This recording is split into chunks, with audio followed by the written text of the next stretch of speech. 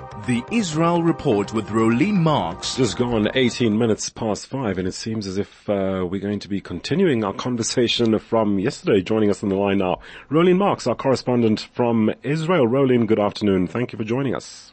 Always good to speak to you. Well, another fatal terror attack, IDF and settlers clashing in Huwara, all the fallout from the Huwara riots. Over to you, Rolene. Tell us all about it. Well, let's unpack the terror attack that took place just shortly after we came off air yesterday. An American-Israeli Ilan Garelis was driving very, very close to Jericho, which is very close to the Dead Sea. He was in the country to attend a wedding. He was 20 years old, a graduate of Columbia. And judging by the incredible eulogies that have come in from members of his community back in Connecticut in the United States, those who served with him in the army here, those who went to school with him, his roommate, his friends, his rabbi. This was somebody much, much beloved when a Palestinian terrorist opened fire on him, killing him.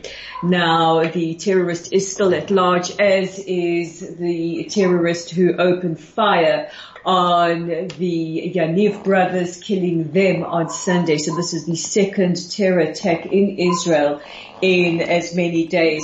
We know that his funeral will be tomorrow in Ra'anana, and we are expecting his family flying in from Connecticut shortly. But I don't know what to say anymore. It is just, it's absolutely distressing. And then again yesterday afternoon and again today, riots breaking out in Huwara.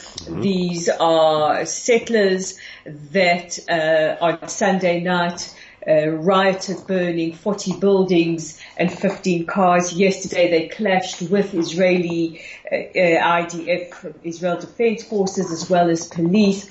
One soldier saying that one of the settlers tried to ram him with his car, throwing rocks at our soldiers as well. The IDF Chief of Staff, Herzi Halevi, has said that he intends to conduct a thorough investigation into this.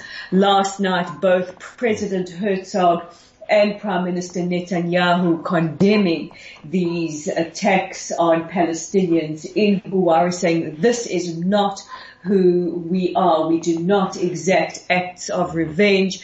We have a military, a police force. Let them do their job in hunting down and arresting the perpetrators, bringing them to justice. I've been very, very distressed over the last couple of days to see the amount of rhetoric that supports these actions doing the rounds on social media.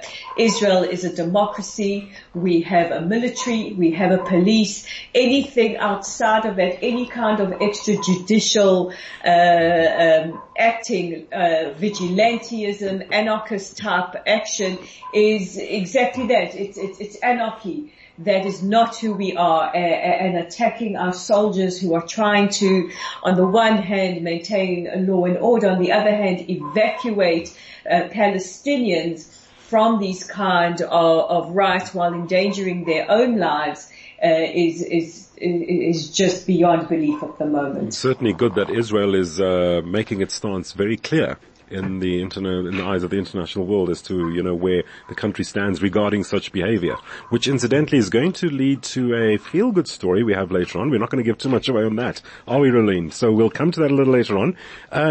Next up, Avi Mohaz quitting the government. Now, what does this mean? So this was quite an interesting development last night. This is Avi Maoz. He is the chairman of the far-right Noam party. He has come under a lot of criticism for homophobic comments that he has made in the past. He has come under fire for misogynistic comments that he has made in the past, and he's definitely a character in the coalition that has antagonized many across the country. So yesterday he handed in his resignation as a deputy minister in the Prime Minister's office to Prime Minister Netanyahu.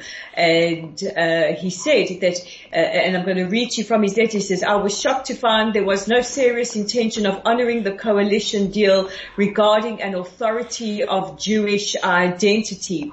He basically says that that Netanyahu is not honoring the coalition agreement. However, he still intends to stay inside the coalition to ensure that the planned judicial overhaul goes through. Now, he was given the portfolio of education minister, which has resulted in many schools around the country refusing to cooperate with his ministry and act independently. So he's definitely somebody that has raised the hackles, not just of the left, because I know everybody or many people tend to go with the knee-jerk, it's the leftists' reaction, but across the board as well. And his resignation is seen as somewhat of a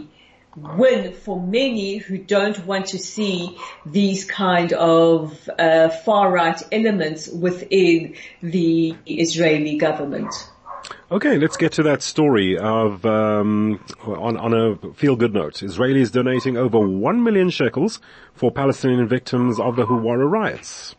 Take us through that. Well, this is a really beautiful story. Now, bearing in mind that 22 Israeli law experts have said that the settlers who were rioting on a Sunday night could in fact face charges for human rights crimes.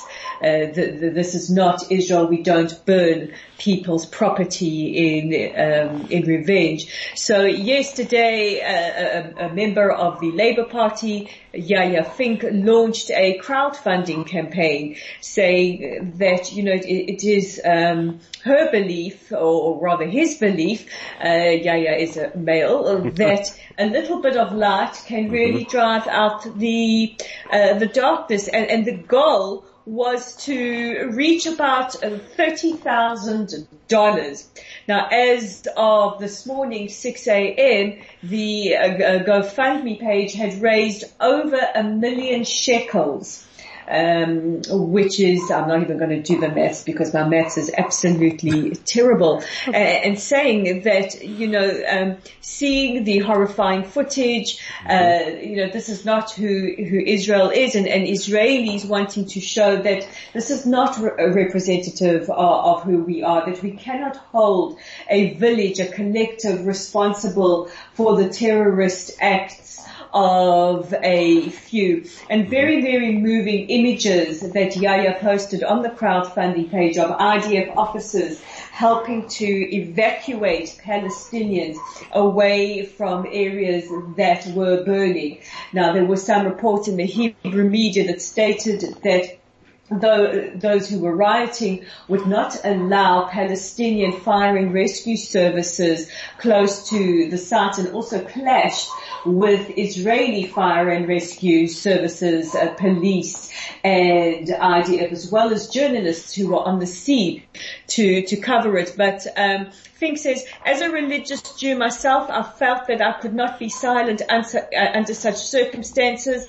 With regards to the settlers writing, he says they're creating a warped new Judaism and bearing the name of the true one in vain. I came to the conclusion that I needed to raise a different Jewish Zionist Israeli voice, and he says that the majority of Israelis don't accept such anarchists, but also cautioned that those who perpetrated it have very senior partners in the government. Now, there is an article in the Times of Israel written by Haviv Retig Gur. He is one of Israel's most respected political analysts, And he has written about what is possibly a very unenviable position for Netanyahu to be in at the moment, because he says it's clear that Netanyahu has lost control of elements in his government, and commented on how long it took Bezalel Smotrich and Itamar Ben-Gvir from Otzma Yehudi, who knew about the planned riots, to condemn and to act accordingly.